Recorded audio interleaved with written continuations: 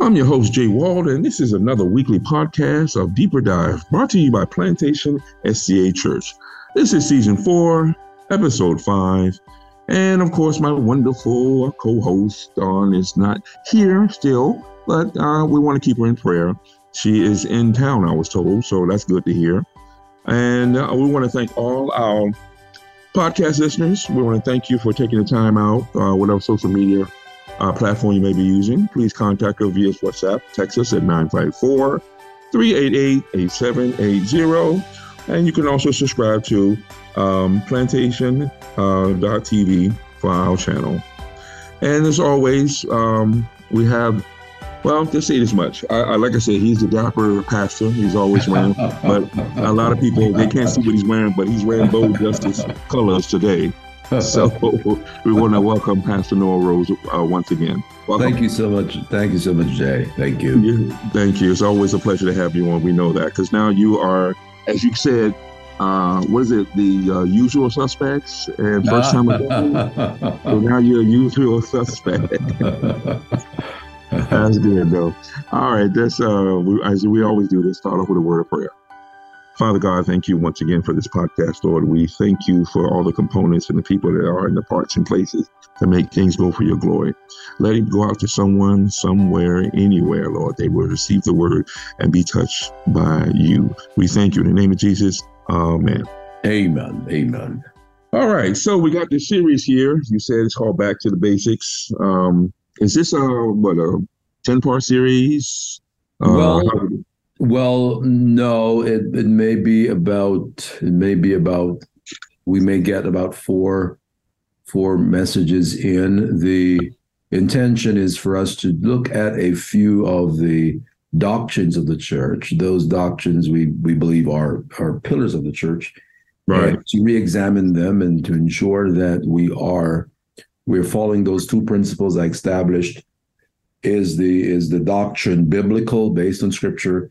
And is Jesus at the center of the doctrine? Is it Christocentric? Those two things will ensure that we are using to measure whatever doctrine we're looking at, whatever teaching, that those two things are used to measure them.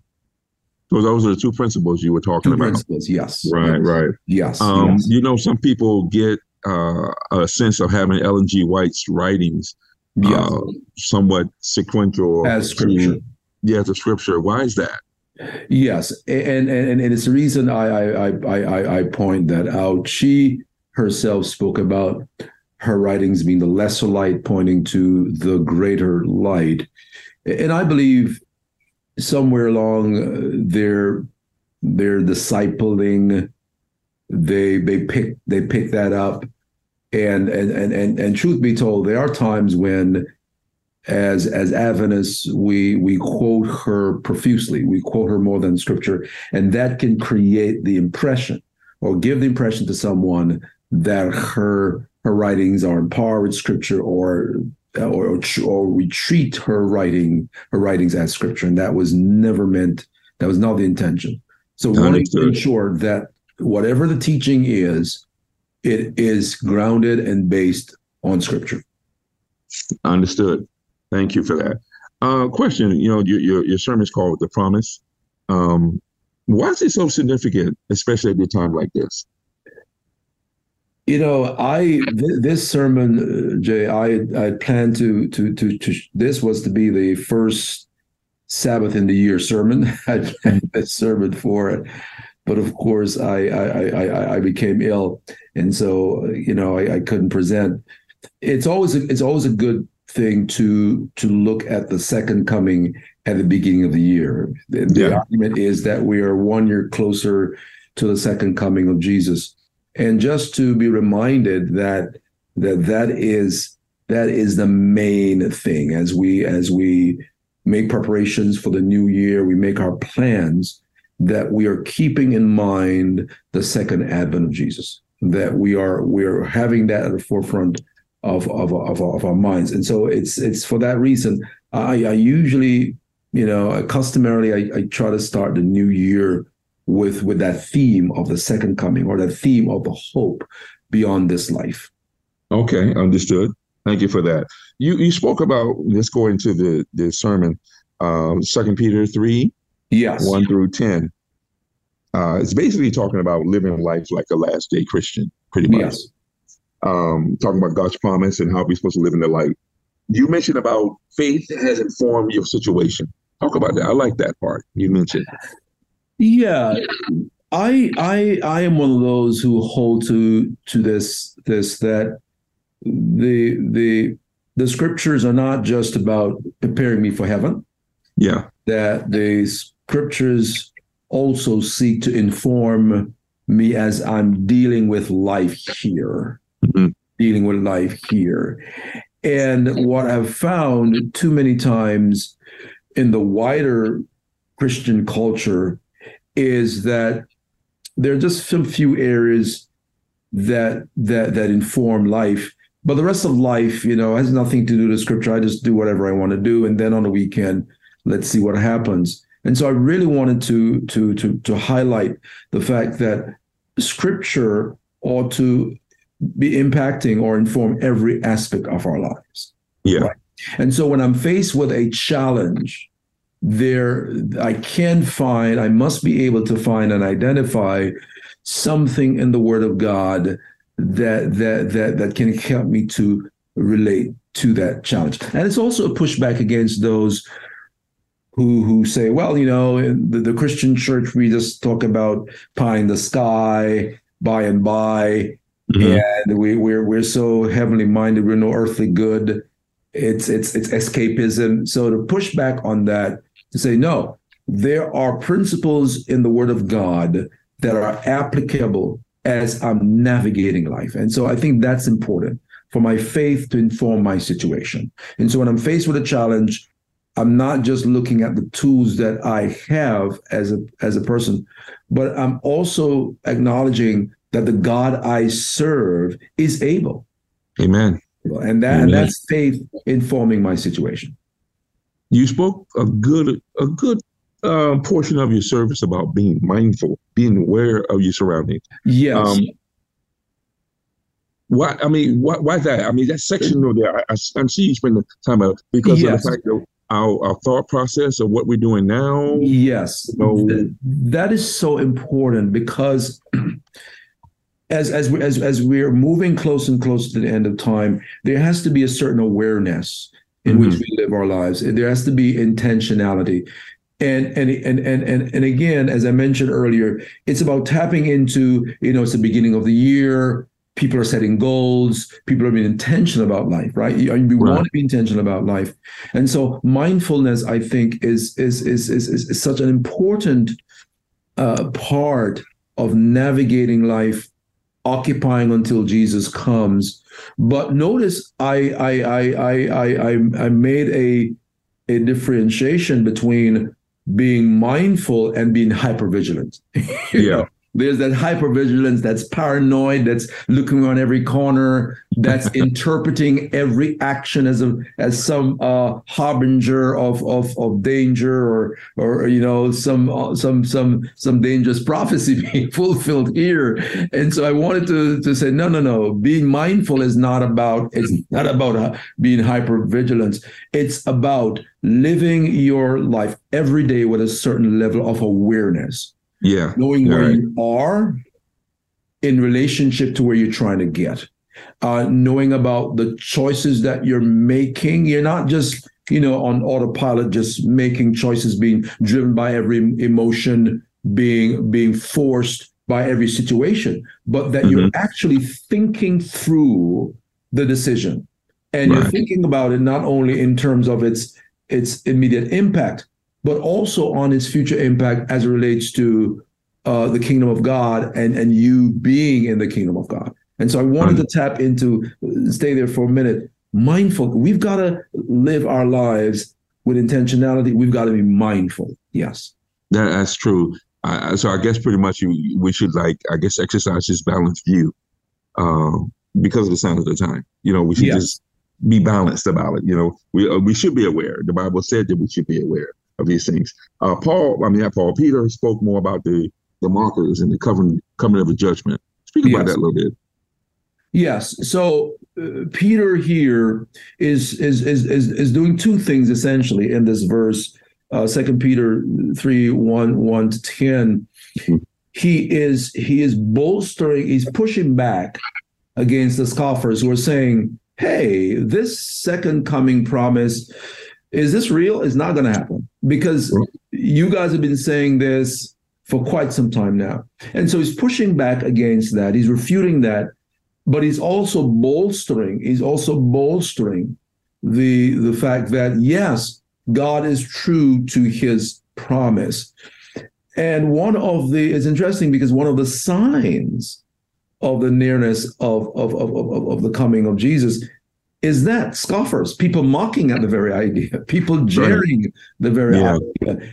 And I was very intentional to point out that scoffers are not just people who disagree. It's not just people who say, well, that's you, stay away from me, I'm fine, I'm not into the church thing, I'm not into all this stuff. No, these are folks who are actively engaged in mockery and derision, right? They're actively engaged in, this is not going to happen. Right. You guys are wasting time going to church. You're wasting time believing in all this nonsense. It's an active thing. It's not that they're indifferent to truth, as I was pointing out. And so that will be, as Peter says, that will be one of the signs, right, of the last days, that there will be people who will be actively mocking and jeering the very concept or very belief of the second coming of Jesus. Ain't that something? But like I said, thank goodness we know. Thank goodness that we live that way. I like your hashtag, live up to go up. I love that. Yes. Hey, again, back to the mindfulness. Peter says, if you really believe these things, or knowing that this is going to happen, he says, then how should we live? How should be our conduct, right? We should have holy conduct. We should have holy conduct. In other words, our lives should be lives that are prepared, right? Ready to welcome the master. Knowing if you accept this reality, then you can't live life haphazardly and haplessly and carelessly. You've got to be mindful. That's true. That is true. And towards the end of the sermon, you spoke about you want to be part of the planning committee. You want to be the welcoming committee.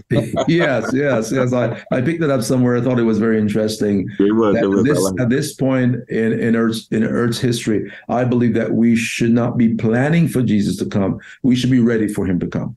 Amen. And we should be part of the welcoming committee. Remember, this is not our home. So yes. That's true. Yes. All right. We got off there. I want to thank you for that, but I want to give us a Bold Justice update. So, yes, today we had a very productive meeting with our state attorney, Harold Pryor. We were able to establish two things with him. That is that we are going to be, we should know by the end of business a date certain when we will be meeting with him and other stakeholders. We appreciate that it's not the state attorney who issues the arrest, it's the law enforcement.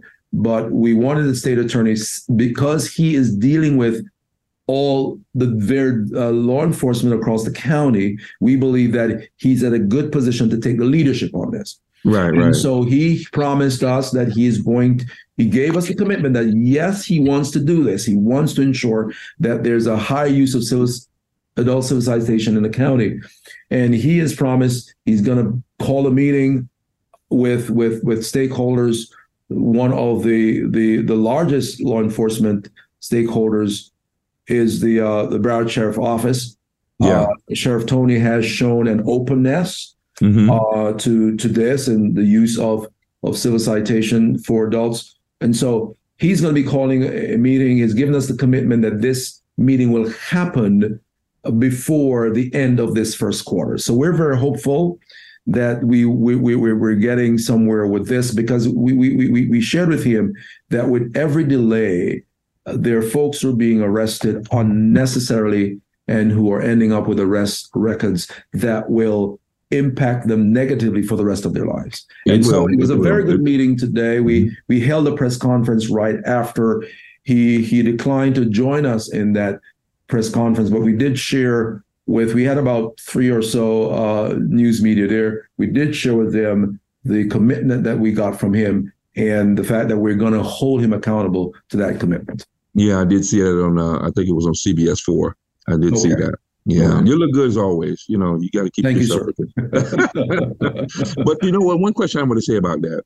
But BSO, they're actually the ones that the buck stops with them. They're the ones that can, get the decisions on the citations. Nothing, Well, the thing is that you have other law enforcement agencies. So, for example, Coral Springs has a police there. Who else? I know Miramar.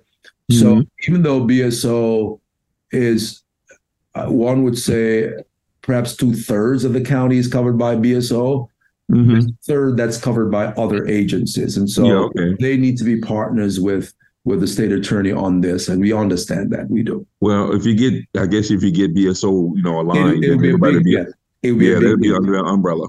Yes. Yeah, I'm totally understood. All right, last one. The first Sunday. Small groups. Talk about that. Right. So first Sabbath, we're talking about connections. We want folks to come to church, and after the worship service, we want folks to connect. We discovered that there is a large swath of folks who are attending our church right now who are not there before the pandemic. Right. And we want to ensure that people are not just attending, but that they're connecting. And so as a leadership, we've decided that the first Sabbath of every month is going to be Connection Sabbath. So right after the second service, people get a chance to connect in various groups. First-timers can decide which group they want to be part of, because we want to ensure that people are not just attending, but that they're finding community and connection. Yes, that's definitely important. So you're going to be undapper then, I guess. You're going to be dressed down. Well, I think I can rock a T-shirt well, too. Look, I've already seen you. I know how you dress, Pastor. I've already seen that. So you qualify. Remember, I'm the wardrobe deacon. I know.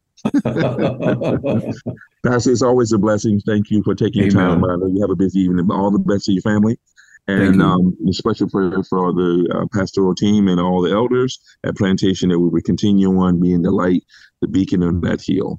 Amen. Thank you, as always. Just lead us out in a word of prayer. We appreciate it. Sure. Father God, we thank you so much again for this podcast, lives that are being impacted by it. May you continue to bless the host, Jay, and we pray for Dawn, wherever she's at this time. We pray, Lord, that you will help us to continue to have our wits about us, to be mindful as we navigate life, looking forward to your second coming. In Jesus' name we pray. Amen. Amen. Pastor, thank you once again. We'll see you next time. Pleasure. Blessings. Thank you.